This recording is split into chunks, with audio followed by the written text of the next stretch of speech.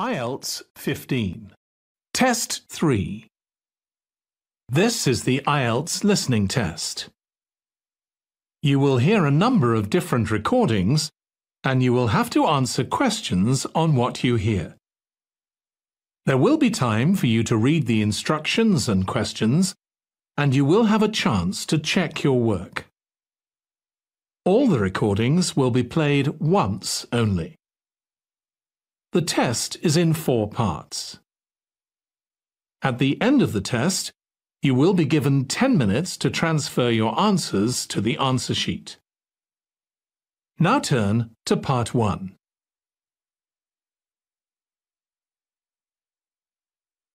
Part 1. You will hear a woman who works at an employment agency talking to a man about jobs he could apply for. First, you have some time to look at questions 1 to 5.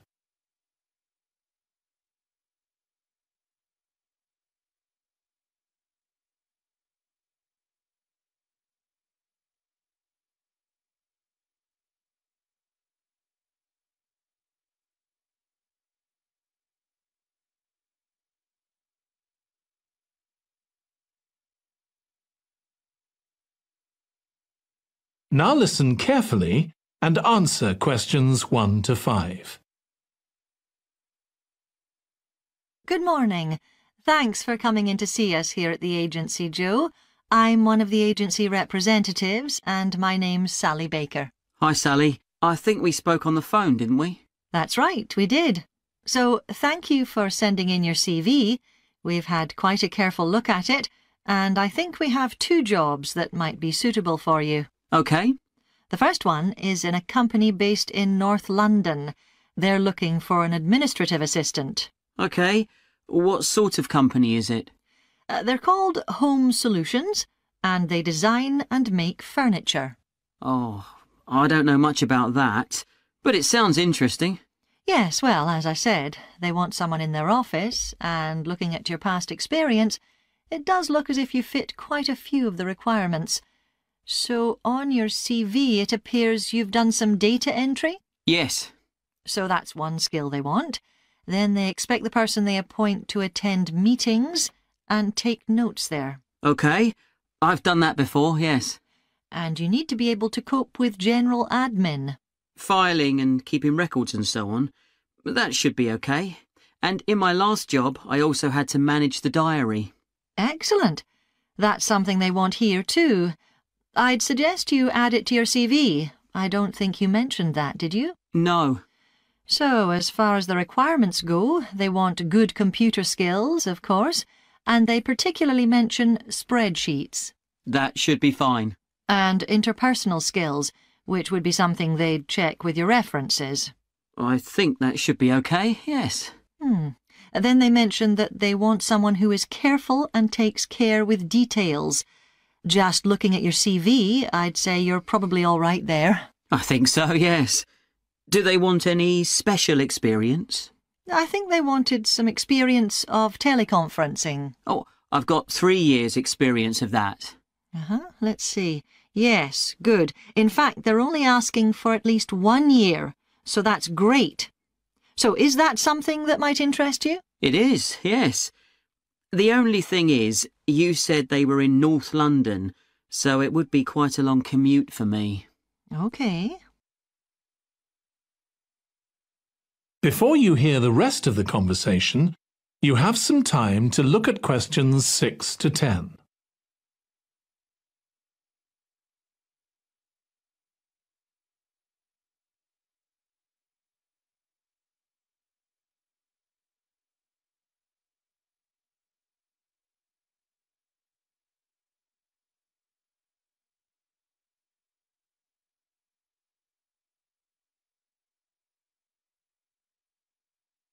Now listen and answer questions 6 to 10. So the second position might suit you better as far as the location goes. That's for a warehouse assistant, and that's in South London. Yes, that would be a lot closer. And you've worked in a warehouse before, haven't you? Yes. So as far as the responsibilities for this position go, They want someone who could manage the stock, obviously, and also deliveries. That should be okay. You've got to keep track of stuff, but I've always been quite good with numbers. Good. That's their first requirement. And they want someone who's computer literate, which we know you are. Sure. Then they mention organisational skills. They want someone who's well organised. Yes, I think I am. And tidy? Yes, they go together really, don't they? Sure. Then the usual stuff. They want someone who can communicate well, both orally and in writing. OK. And for the last warehouse job I had, one of the things I enjoyed most was being part of a team. I found that was really essential for the job. Excellent. Yes, they do mention that they want someone who's used to that, yes. Now, when you were working in a warehouse last time, what sorts of items were you dealing with? It was mostly bathroom and kitchen equipment, sinks and stoves and fridges. So you're okay moving heavy things? Sure. I'm quite strong, and I've had the training. Good. Now, as far as experience goes, they mention they want someone with a licence and that you have experience of driving in London, so you can cope with the traffic and so on. Yes, no problem. And you've got experience of warehouse work. And the final thing they mention is customer service. I think, looking at your CV, you're okay there. Right. So, what about pay?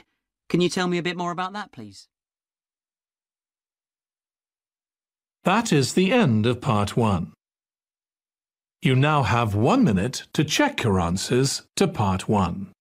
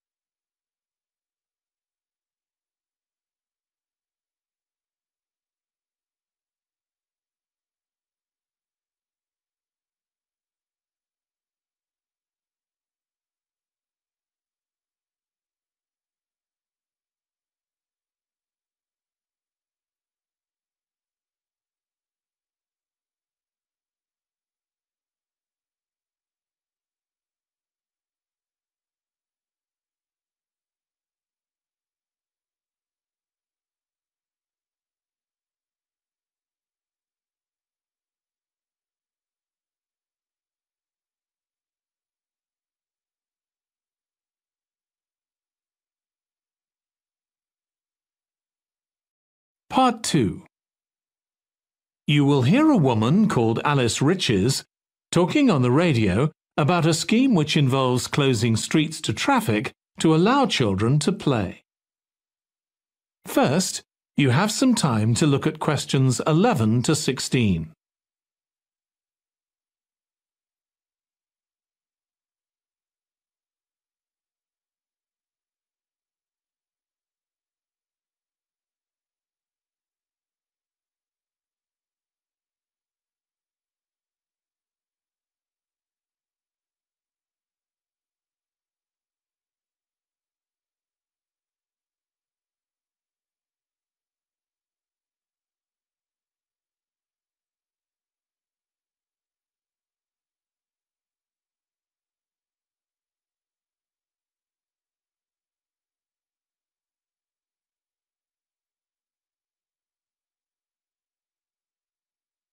Now listen carefully and answer questions 11 to 16.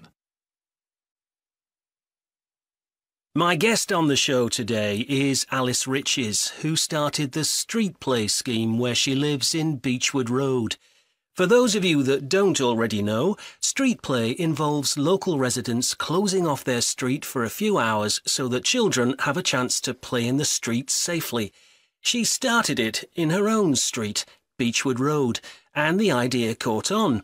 And there are now street play schemes all over the city. So when did you actually start the scheme, Alice? Well, I first had the idea when my oldest child was still a toddler. So that's about 6 years ago now. But it took at least 2 years of campaigning before we were actually able to make it happen. So the scheme's been up and running for 3 years now. We'd love to be able to close our road for longer, for the whole weekend, from Saturday morning until Sunday evening, for example. At the moment, it's just once a week. But when we started, it was only once a month. But we're working on it. So what actually happens when Beechwood Road is closed? We have volunteer wardens, mostly parents, but some elderly residents too, who block off our road at either end.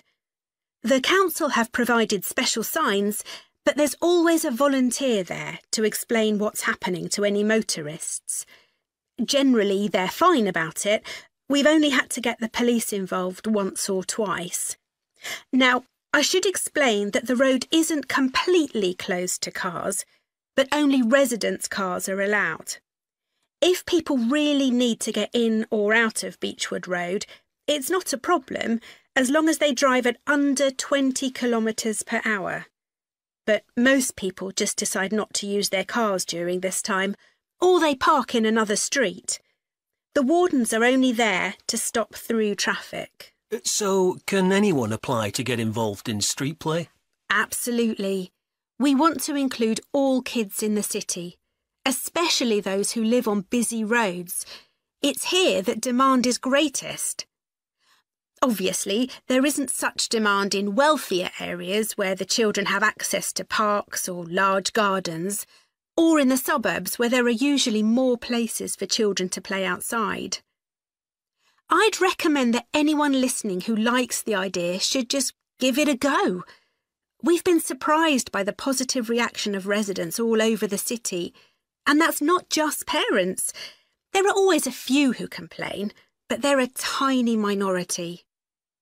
On the whole, everyone is very supportive and say they're very happy to see children out on the street, even if it does get quite noisy. Before you hear the rest of the conversation, you have some time to look at questions 17 to 20.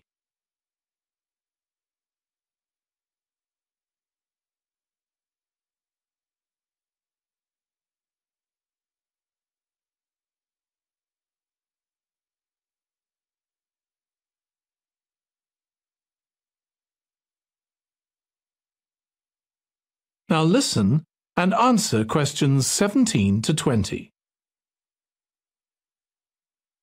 There have been so many benefits of street play for the kids. Parents really like the fact that the kids are getting fresh air instead of sitting staring at a computer screen, even if they're not doing anything particularly energetic.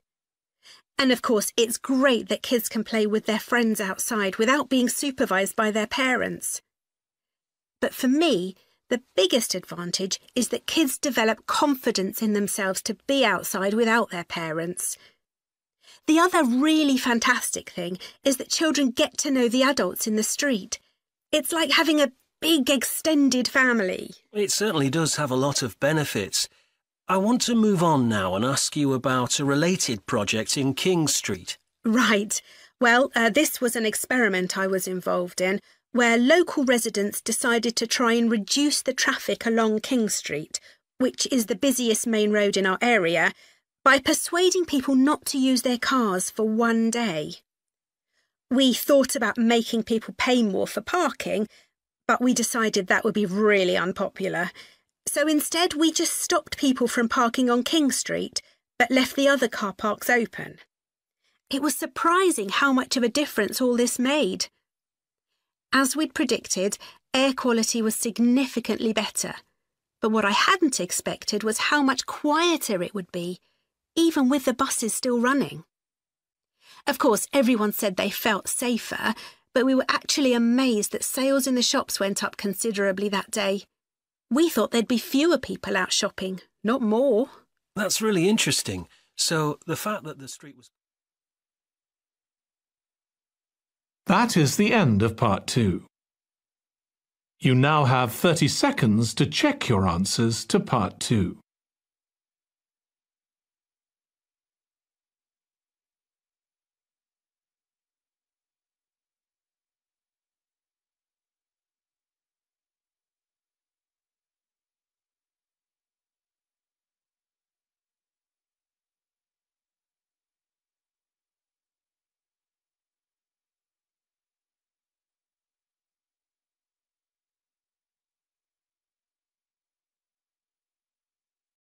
Part 3. You will hear two students, called Hazel and Tom, talking about Hazel's Media Studies assignment. First, you have some time to look at questions 21 to 26.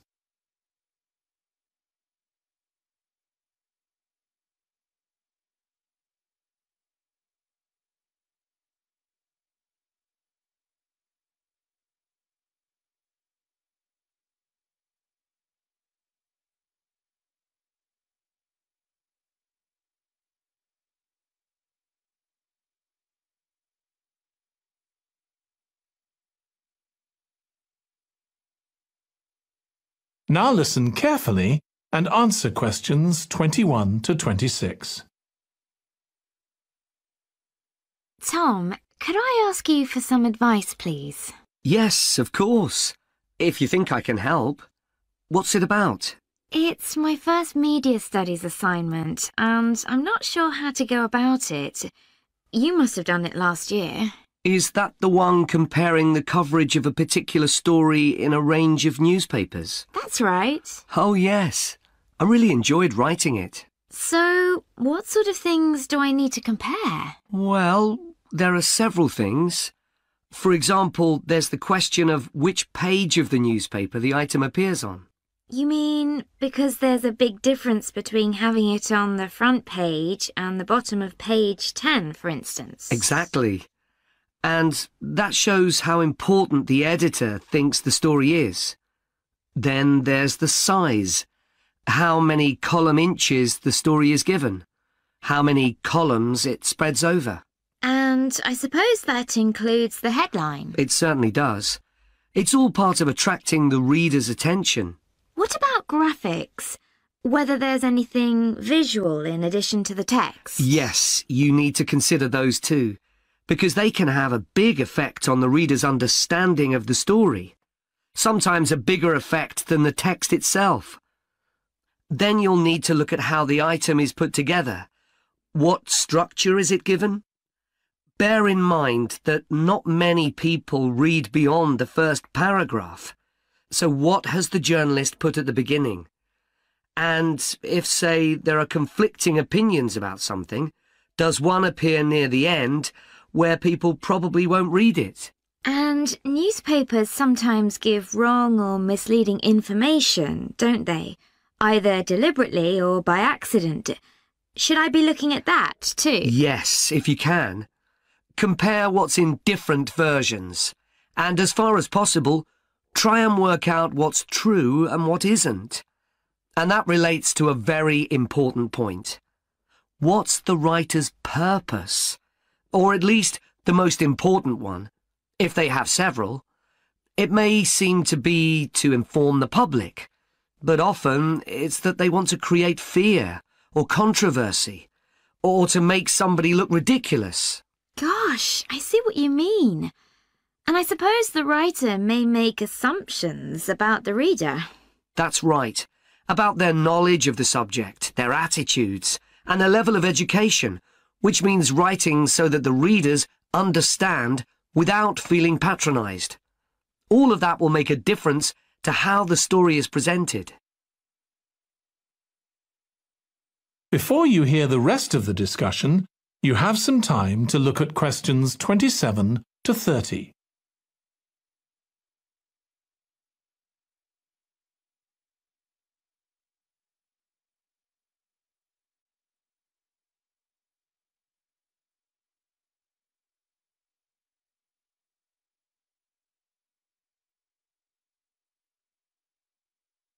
Now listen and answer questions 27 to 30. Does it matter what type of story I write about? No. National or international politics, the arts, anything, as long as it's covered in 2 or 3 newspapers. Though, of course, it'll be easier and more fun if it's something you're interested in and know something about. And on that basis, a national news item would be worth analysing. I'm quite keen on politics, so I'll try and find a suitable topic. What did you choose for your analysis, Tom? I was interested in how newspapers expressed their opinions explicitly. So I wanted to compare editorials in different papers, but when I started looking, I couldn't find two on the same topic that I felt like analysing. In that case, I won't even bother to look. So in the end, I chose a human interest story, a terribly emotional story about a young girl who was very ill, and lots of other people, mostly strangers, raised money so she could go abroad for treatment. Actually, I was surprised. Some papers just wrote about how wonderful everyone was, but others considered the broader picture, like why treatment wasn't available here. I usually find stories like that raise quite strong feelings in me. I'll avoid that. Perhaps I'll choose an arts topic, like different reviews of a film or something about funding for the arts. I'll think about that. Yes, that might be interesting. Okay, well, thanks a lot for your help, Tom. It's been really useful. You're welcome. Good luck with the assignment, Hazel. That is the end of Part 3. You now have 30 seconds to check your answers to Part 3.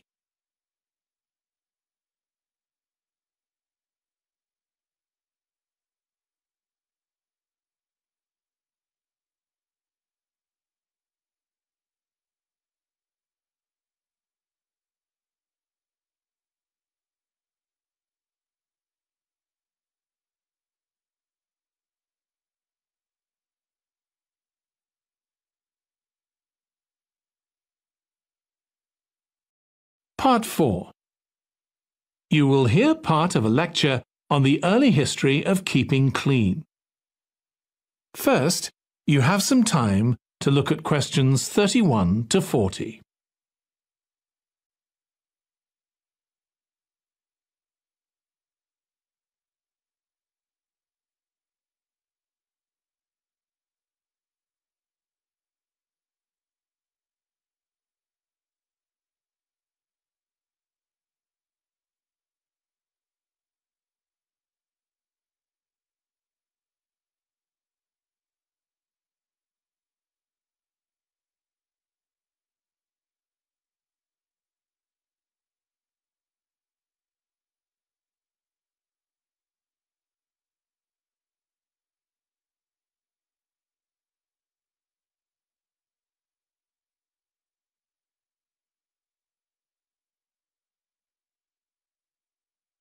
Now listen carefully and answer questions 31 to 40.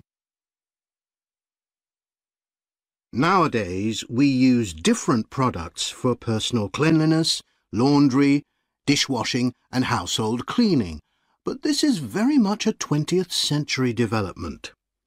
The origins of cleanliness date back to prehistoric times. Since water is essential for life, the earliest people lived near water and knew something about its cleansing properties, at least that it rinsed mud off their hands.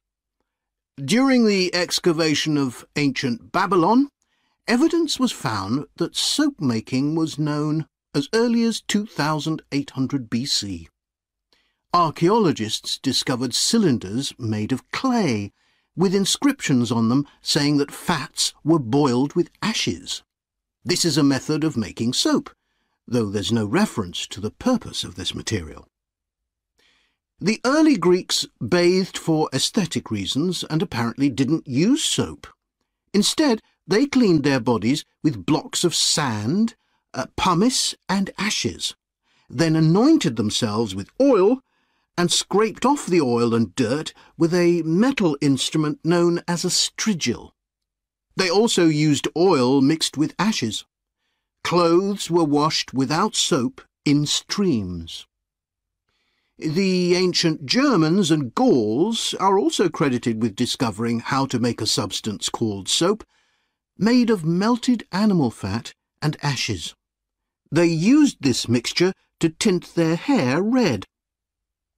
Soap got its name, according to an ancient Roman legend, from Mount Sapo, where animals were sacrificed, leaving deposits of animal fat. Rain washed these deposits, along with wood ashes, down into the clay soil along the River Tiber. Women found that this mixture greatly reduced the effort required to wash their clothes. As Roman civilization advanced, so did bathing. The first of the famous Roman baths, supplied with water from their aqueducts, was built around 312 BC. The baths were luxurious, and bathing became very popular. And by the 2nd century AD, the Greek physician Galen recommended soap for both medicinal and cleansing purposes.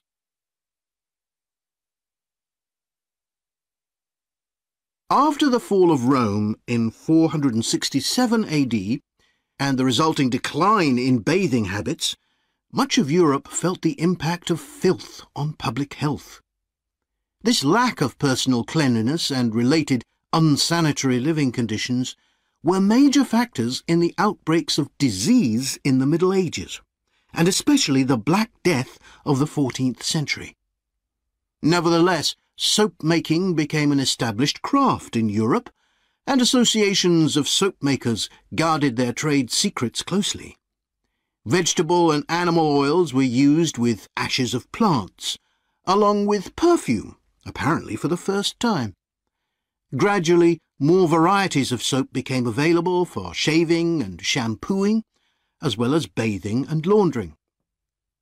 A major step toward large-scale commercial soap-making occurred in 1791, when a French chemist, Nicolas Leblanc, patented a process for turning salt into soda ash, or sodium carbonate. Soda ash is the alkali obtained from ashes that combines with fat to form soap. The Leblanc process yielded quantities of good quality, inexpensive soda ash.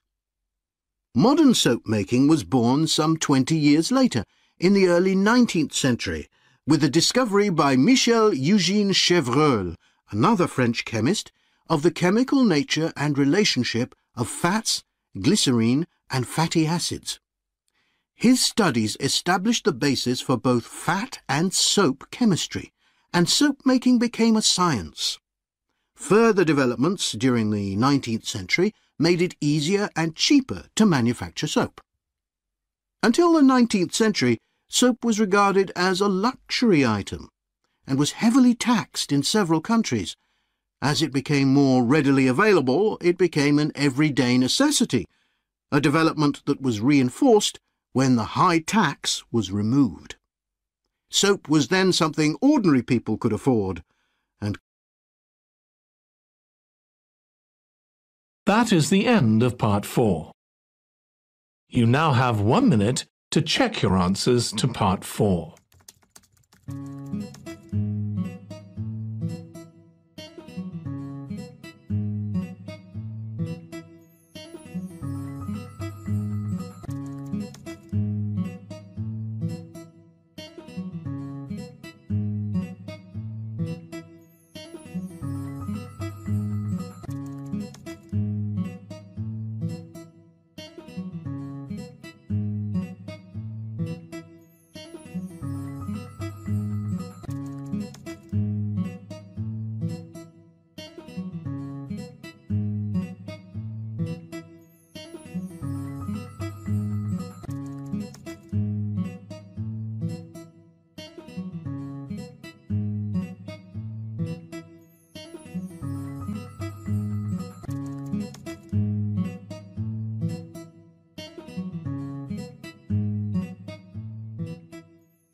That is the end of the listening test.